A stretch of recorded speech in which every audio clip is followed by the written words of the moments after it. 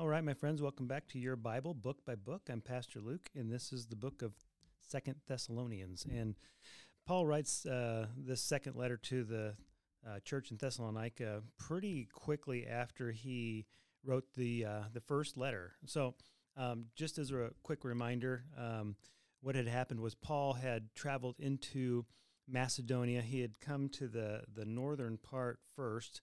That was the most accessible part from where he had been in Turkey, to a port near Philippi. And he ministers in Philippi. Then he goes to Thessalonica. He is very quickly persecuted in Thessalonica, leaves there, continues on, travels south through Greece. Back then it was all known as Macedonia. And he begins to minister in Berea. But the Thessalonian persecutors actually follow him to Berea, continue to persecute him there, and Paul continues on south. He ends up in Athens, has a fairly short ministry in Athens. He argues with or presents the argument of Christ to the elite intellectuals on Mars Hill. And then from there, he leaves and goes to Corinth, continuing on south. And so while he's in Corinth, he actually stays in Corinth for quite a long time. Well, at least for Paul, it's quite a long time. He stays there for about a year and a half and has a substantial ministry there. He kind of uses it as a launch point for other ministry, for sending out people to do ministry, build up leaders.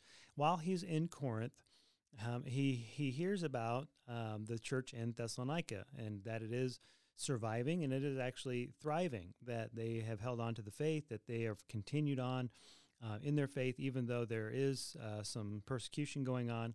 And so he writes the first letter to the Thessalonian church, and then pretty soon after that, he gets another report from what's going on in Thessalonica that kind of alarms him, which prompts him to write another letter to continue in the same theme. Basically, there seems to be in Thessalonica a preoccupation with the return of Christ, the second coming of Christ, which, like I said before, is a major teaching in the New Testament. 1 out of every 25 verses in the New Testament alludes to or directly mentions the return of Christ or has something to do with the second coming of Christ. And so it's a very major and important doctrine of the New Testament, of Christianity, of biblical doctrine, that Jesus is going to return. And so for the church in Thessalonica, it is kind of their overwhelming or all-encompassing focus is on the return of Christ. And so Paul has to address it quite a bit in his letters to that church there. And so there's another misunderstanding about the return of Christ. So there's at least probably two that he addresses in the second letter to the Thessalonians. And one is that they had this idea that perhaps they had heard some reports, and maybe this is just a rumor going around, but there had been some reporting that Jesus had already returned and they had missed it somehow. And there's quite a bit of alarm about that. There's quite a bit of concern about the possibility that perhaps Jesus has returned and we've missed it, and now we're just stuck in this situation. And so Paul goes into quite a bit of detail and length to help them to understand the reality that Jesus, his second return or his return, is not going to happen secretly. It's not going to happen in a way that people would be able to miss it. It's going to be something that the whole world is going to know when he returns. It's going to put an end to evil. It's going to be the final reward for those who trust him. And so there's no missing it. There's no doubt that the believers are going to have be included in it. There's no way for the believers to not be included in the second coming of Christ. And so part of why that's important for the Thessalonian church in particular, which was important for most churches in that day and many churches in our own day, was the reality that there are so many people in their church that were suffering intensely because of persecution. that life on the earth in those days as a Christian was miserable. They were dealing with constant conflict. They were not accepted by the Jewish people that they had they'd been grafted into as part of the inheritance of the people of God. The Jewish people, by and large, who were not Christians or who didn't accept Jesus as their Messiah, were persecuting Christians. And also the Romans, in the culture that they lived in, did not accept Christianity as a legal religion either. And so they're being persecuted from all sides. Christians, especially in Thessalonica, where the persecution is most intense. And so the idea that perhaps they missed the second coming of Christ and they're stuck in this situation was a big concern for them. And so Paul addresses that, and he helps them to find the motivation and the strength needed to undergo continued suffering and persecution, and encourages them that they're not going to miss out on the reward that is ours in Christ, that heaven and eternal life and a cessation of sin and evil and wickedness. That's all gonna end. And as believers, that we're included as God's children, as His sons and daughters, as brothers and sisters with Christ. That there's absolutely no way, there's no chance that you're gonna miss being included in the wonderful rewards of heaven.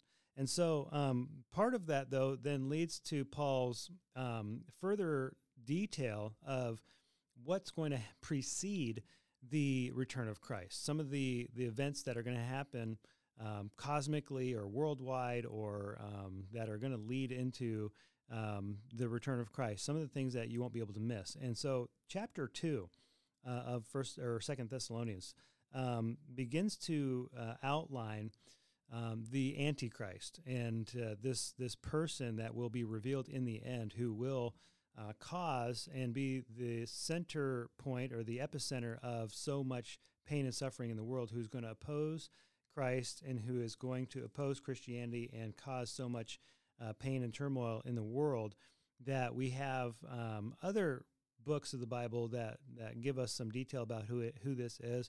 The book of Daniel gives a lot of information about the Antichrist, and the book of Revelation gives us a lot of information about the Antichrist.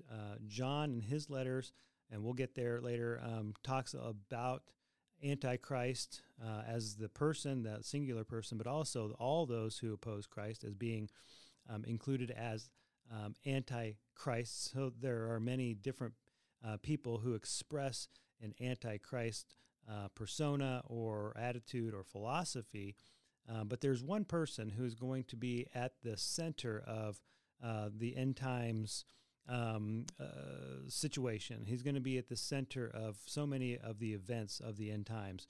And Paul begins to just lay out this lawless man, this man who has the secret power of lawlessness, and begins to just help the church to understand, until you see these things happen, you don't have to be concerned that you're going to miss the return of Christ.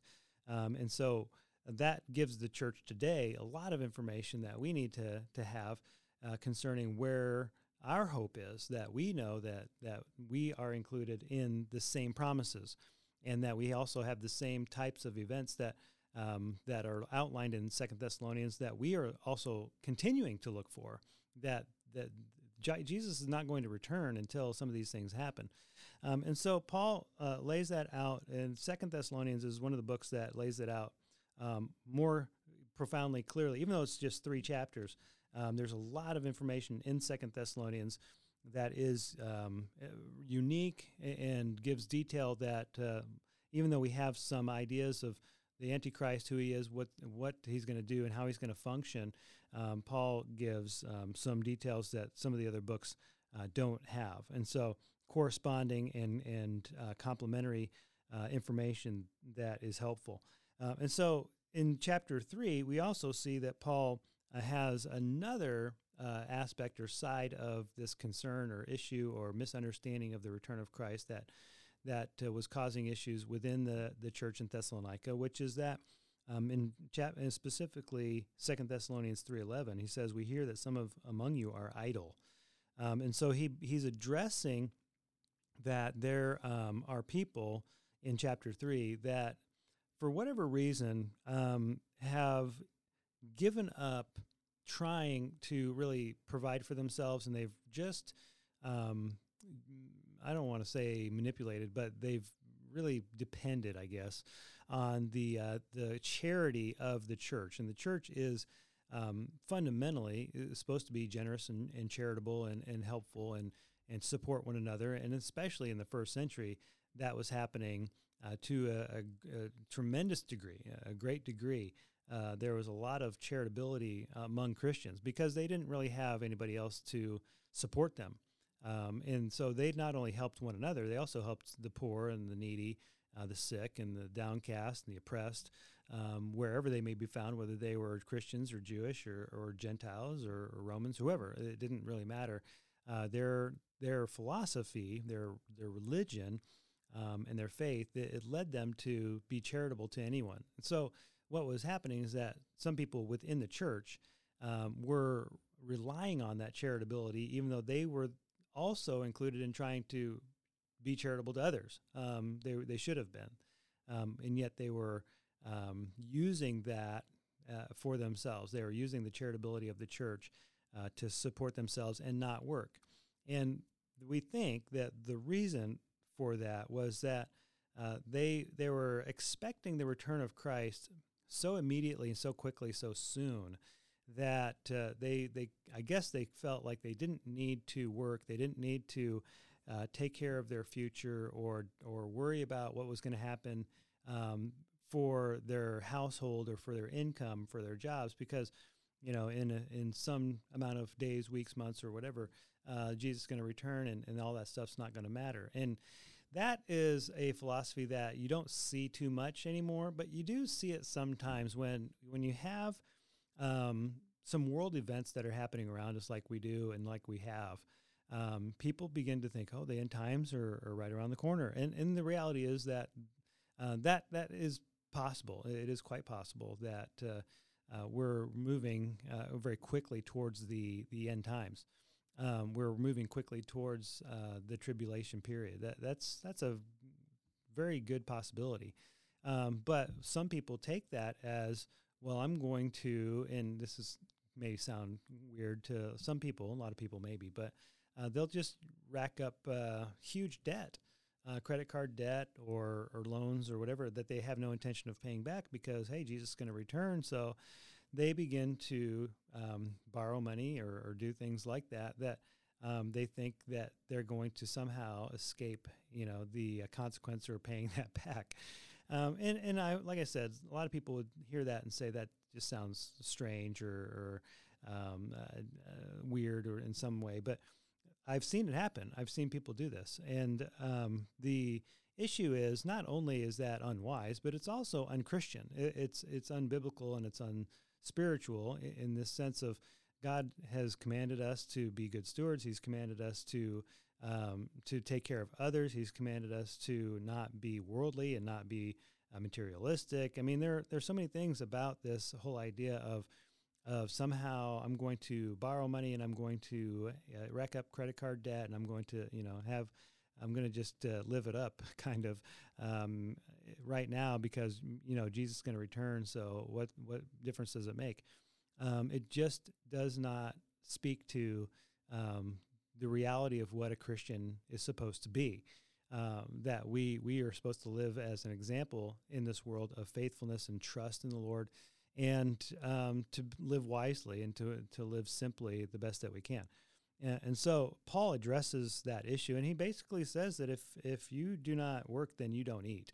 That we ought to be earning our way, that we ought to be doing what we can, not only for ourselves, but also for others, that there's something about this work ethic that he had, that he declared to the Thessalonians. When I was with you, I was working.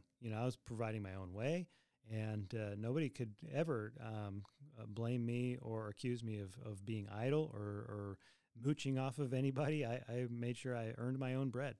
Even though he was providing the gospel to people. He never used that as an occasion to be lazy or to take advantage.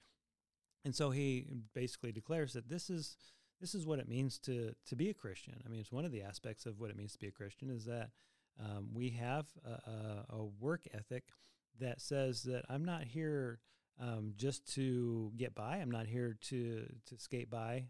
I'm here to work for what I need, but also I want to make what I can to help others out. I want to have the ability to be generous and to be helpful, charitable to those in need. And so that's partly what Second Thessalonians addresses. But the issue of the return of Christ, how we live in a world where we expect the return of Christ, is this: that even if Jesus returned tomorrow, okay, and depending on how you interpret Scripture and the events that need to happen to precede the return of Christ, I don't believe that Jesus will be able to return tomorrow. I think there are a lot of things that have to happen before that could happen.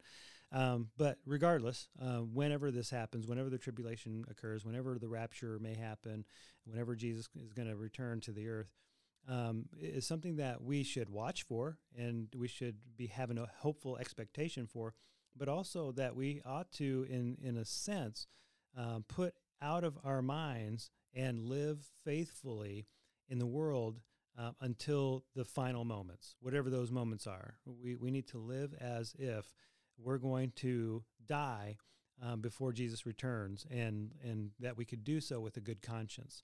And this is part of what Second Thessalonians is teaching, that the church ought to be faithful to witness, to be an example, to glorify Christ, and to help others up until the final moments, whatever those moments are. Whether that's persecution, whether it's natural death, whether it's the return of Christ, whether it's the rapture, whatever it is, but living faithfully in the here and now until that moment with a hopeful expectation that Jesus, when he does return, when we meet him in the air, when we go to heaven, that we will enjoy the rewards that he promised. But for now, our job is to be faithful. And so that's what Second Thessalonians begins to teach. I hope that you'll read it. It is a fantastic and short book, part of our Bible and part of your Bible as you read it book by book.